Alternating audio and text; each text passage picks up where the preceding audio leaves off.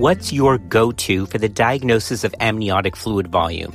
Is it the amniotic fluid index or the MVP, the maximal vertical pocket? Because even though the data seems to be pretty clear, in practice, there's still a lot of variability. Well, what does it matter? Well, it matters a lot. Because if we diagnose, for example, oligohydramnios, it may force an induction according to guidelines. But what if that patient doesn't really have oligohydramnios? So in this podcast, I thought we'd cover the distinctions between AFI and maximum vertical pockets. I know I've done something similar to this in the past, but I want to do it in a different way. You see, we're going to start off talking about the formation of amniotic fluid because it's different in the first trimester, in the second, and obviously in the third. And we're going to talk about norms. And we're going to answer the key question that's the title of this podcast. Is maternal oral hydration really a remedy for isolated oligohydramnios, or is it just a myth? And again, we're going to focus on isolated oligohydramnios. Some people call that IO. And that's oligohydramnios without some other maternal condition. She's not diabetic, she's not hypertensive, the baby is not growth restricted, and obviously, she does not have ruptured membranes. All right? So here's what we're going to tackle. Amniotic fluid determination. We're going to tackle the mechanism of amniotic fluid formation. And then we're going to get into this issue of hydration. Does it work for isolated oligo or not? Here we go.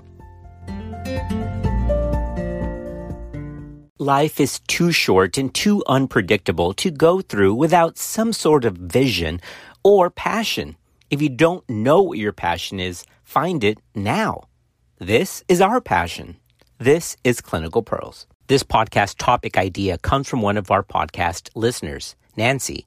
Nancy sent me a message about amniotic fluid determination and rushing to induction of labor. It's a great question. Nancy, I hope this information helps you in your clinical practice. We appreciate your question, and this is how it should be, right? We should share ideas and share dilemmas because overall, we're just trying to do our best. Nancy, here goes your podcast.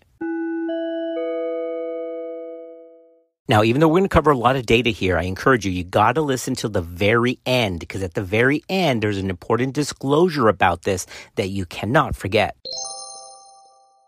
Amniotic fluid is a dynamic phenomenon. It really is. Obviously, in the first trimester, this is a function of transudation of fluid across the amniotic membrane. This has to do with maternal pulse pressure and oncotic pressure, so that reduced amniotic fluid prior to 10 weeks, outside of some weird, incomplete AB, is pretty rare because this gestational sac fluid is primarily derived from the fetal surface of the placenta. It's this amniotic flow from the maternal compartment and secretions from the surface of the body of the embryo into the amniotic sac.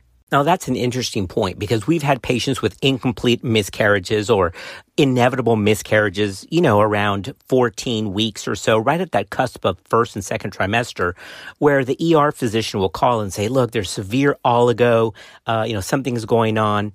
What? No, there isn't. Oligo is a term left for after 20 weeks of gestation. You don't have oligo at 14 weeks. That's just a miscarriage. So that's where this term gets confusing. Honestly, the determination of amniotic fluid really shouldn't be an issue until about 15 weeks and up. In the second trimester, fetal urine begins to enter the amniotic sac, and the fetus begins to swallow amniotic fluid in this recycling phenomenon. So disorders that are related to the fetal renal or the urinary system can begin to play a prominent role here in the etiology of oligohydramnios. So a baby that has, for example, renal agenesis or multicystic kidney disease, they may have low urine production, and that's where oligohydramnios begins. That's why it's an issue of mid-pregnancy and not before. Remember that severe oligohydramnios, especially under 20 weeks, is ultimately, unfortunately, and tragically fatal for the child because that fluid not only allows for a healthy intrauterine environment, but obviously helps for pulmonary development. As that fluid is drawn in, it helps with alveolar development. So you get this pulmonary hypoplasia, and it's devastating. So if there's anything like low fluid, mainly because of ruptured membranes in the early second trimester, there's just no chance for survival, and the risk of infection is obviously high. One of the other things to keep in mind for this mid-second trimester development of oligohydramnios is a possibility of fetal anomalies, specifically trisomy 13, which has been associated with oligo. So if the mother has not yet had genetic screening, then it's something to think about because these genetic abnormalities have definitely been associated with early second or early third trimester oligohydramnios. In the late second or early third trimester, fetal growth restriction is a big cause of oligohydramnios as a reflection of uteroplacental insufficiency. Remember that there are also some maternal infections that could infect the child. Torch testing really has kind of fallen out of favor for eval of a lot of conditions, especially stillbirth, because they're so broad.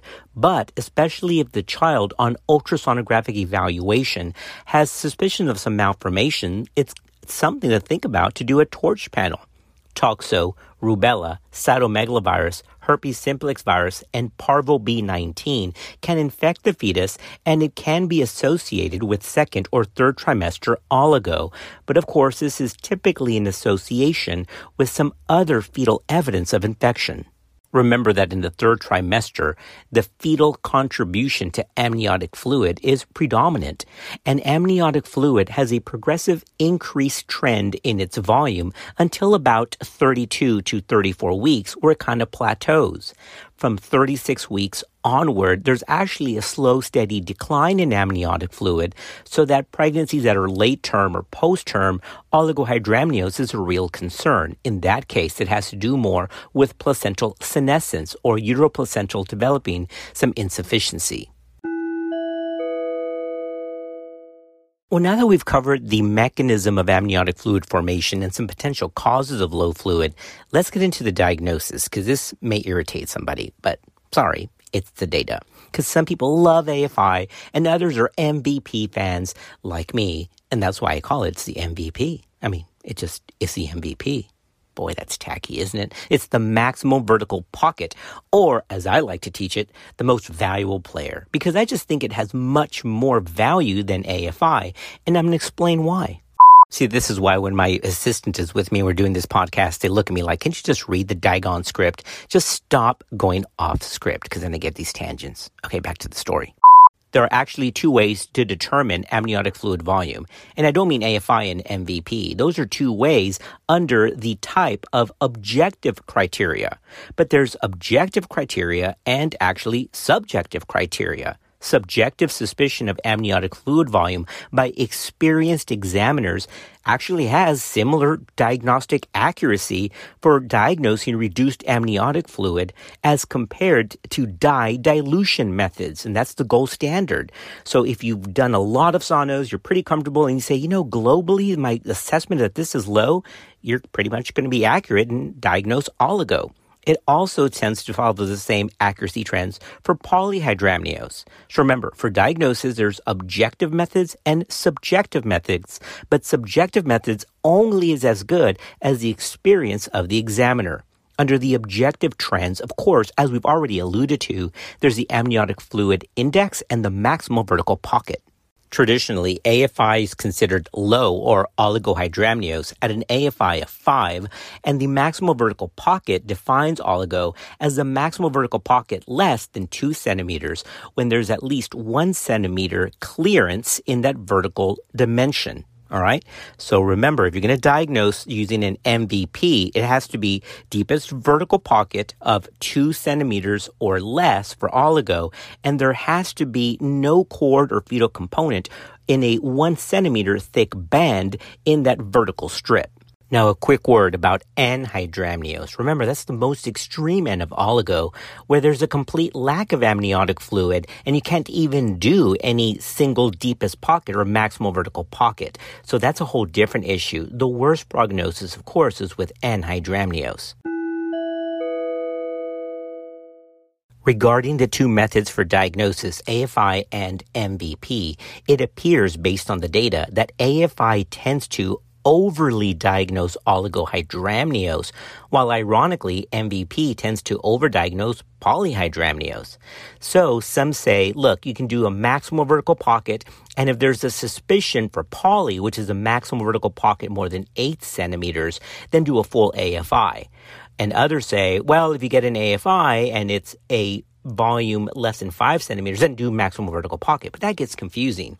According to the college in SMFM, the one that has the most association with adverse perinatal outcomes is not AFI. It's actually the maximal vertical pocket. So I choose AFI when I'm doing a rate of growth, but I leave a maximal vertical pocket for all types of antepartum fetal surveillance. Remember that the diagnosis of oligohydramnios, according to ACOG and SMFM in the biophysical profile or the modified biophysical profile, is actually not an AFI. It actually prefers a maximal vertical pocket of 2 centimeters or less. And the reason is that is the one, again, that's more tied to adverse perinatal outcomes compared to AFI. Okay. If you are one of those AFI people, I got no beef with you. I'm just following the data because that was actually published in the Journal of Maternal, Fetal, and Neonatal Medicine in 2021. According to the authors of this meta-analysis, they compared the maximal vertical pocket versus AFI for predicting adverse perinatal outcomes in pregnancies with oligohydramnios, and they found that the maximal vertical pocket was associated with a lower rate of pregnancy interventions without any increase in adverse pregnancy outcomes. And, as the famous verse says, there's nothing new under the sun, because that wasn't a new finding in 2021. The Cochrane Systematic Review published that very same thing in 2008. According to that Cochrane review, quote, the single maximal vertical pocket in the assessment of amniotic fluid during fetal surveillance seems a better choice since the use of the amniotic fluid index increases the rate of diagnosis of oligohydramnios and the rate of induction of labor without improvement in peripartum outcomes. And so remember, one of the ways to reduce the possible inductions for oligohydramnios as its sole indication, that's to use a maximal vertical pocket because we're less likely to overcall oligo without any change in adverse perinatal outcomes. And here's another interesting tidbit or interesting fact about MVP over AFI. There's data that fetal position affects the measurement of AFI, but not the maximal vertical pocket. So the maximal vertical pocket may be more consistent parameter for the estimation of fetal amniotic fluid. That has been published back in 2006 and following years. But that was in Ultrasound in Obstetrics and Gynecology, and the lead author was Folk, that is F-O-K, Folk in Ultrasounds in Obstetrics and Gynecology. Well, now that we've covered all that, let's get into maternal hydration, because I've heard it before, and I know you have too. Fluid's a little low, and then the mom says, but I haven't drank enough water. Does that really matter? Well, it actually does, especially in the summer, because ironically, there tends to be an uptrend in inductions of labor for oligohydramnios or isolated oligohydramnios. Again, remember, no other medical or obstetrical condition going on in the summer. It is true. Those are trends that have been well published. So I'm going to tell you now how hydration, maternal hydration, may be a remedy for otherwise uncomplicated, isolated oligohydramnios. Let's do that next. I have to preface that this is not in cases of suspected ruptured membranes or in cases where there's maternal comorbidities. Remember that this has to do with IO, which is isolated oligohydramnios. Mom's fine, otherwise low risk, no fetal issues that you know of, baby's not growth restricted, and then you find low fluid incidentally. This is where oral hydration actually does have data as a non-invasive intervention before rushing straight to induction. Talking about induction, the ACOG, and I do stick with ACOG guidelines, does recommend an induction of labor late preterm or early term for isolated, otherwise uncomplicated oligohydramnios. And remember, in the guidelines, they use not AFI, but the deepest vertical pocket less than 2 centimeters. So if you find isolated oligo at 36 weeks in one day, why am I talking about oral hydration?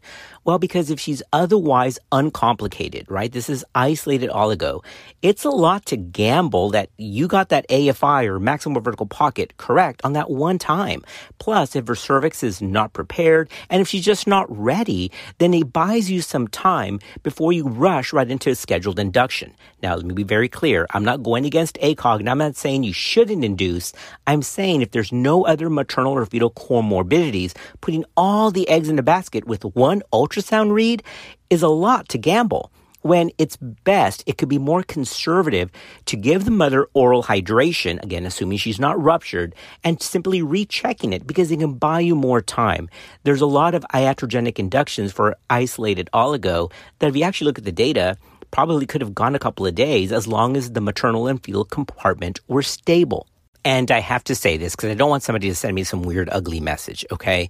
No, I'm not talking about oral hydration for ruptured membranes. My goodness, didn't you hear my disclosures before? This has to do with isolated oligo. Whew, now that we've cleared all that, let's get into oral hydration data. Yep, there's good data for that. Rapid oral hydration in women with no other high-risk factors has been found to be effective in increasing amniotic fluid volume, or MVP.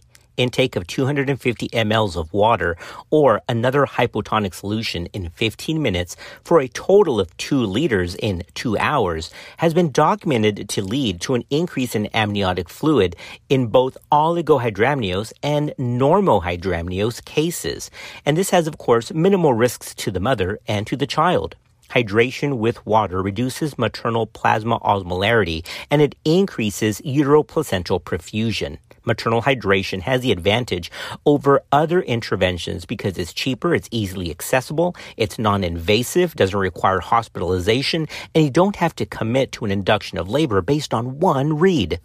A meta-analysis on the efficacy of maternal hydration strategies for improving amniotic fluid volume found that maternal hydration was most effective in pregnancies with isolated oligo, there it is, and that hypotonic solutions were more effective than isotonic ones. So you don't have to reach for the sports drinks or the Gatorade, just regular old water or hypotonic solutions. The reference for that meta-analysis comes from 2015 out of PLOS ONE, with the lead author being Gizzo, that's Gizzo. Yeah, there really is a correlation between the diagnosis or trends in diagnosis of oligohydramnios during hot seasons. In other words, in the Texas summer, you're more likely to diagnose oligohydramnios based on which tool you use. And some of that has to do with maternal dehydration. So maternal volume stores definitely does have a correlation to amniotic fluid volume.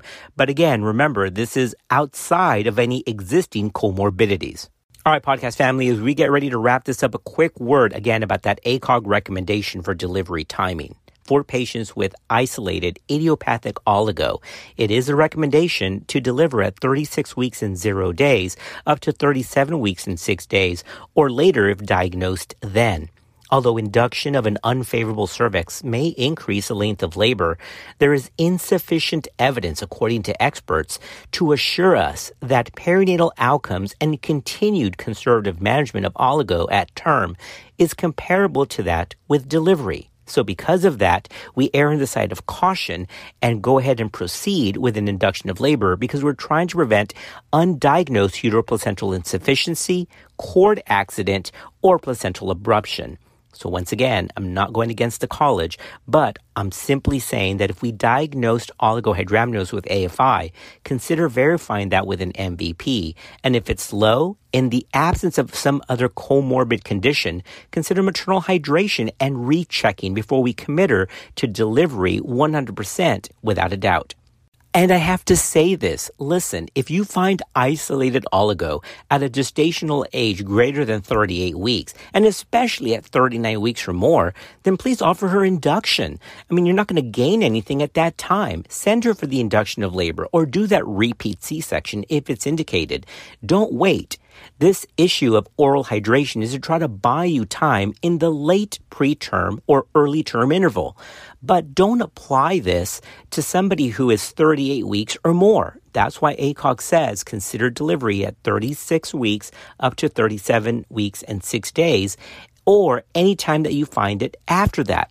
And here's why. There is a direct correlation between the degree of oligo and adverse perinatal outcomes. So don't play the oral hydration game after 38 weeks. This is just something to consider, especially again in that early 36-week interval when you're just not sure, and rather than committing her to an early delivery, try oral hydration and then recheck it, because the majority of the time it will be okay. All right, so I had to clarify that. There's a time and a place for this intervention, and I don't want that to be misunderstood.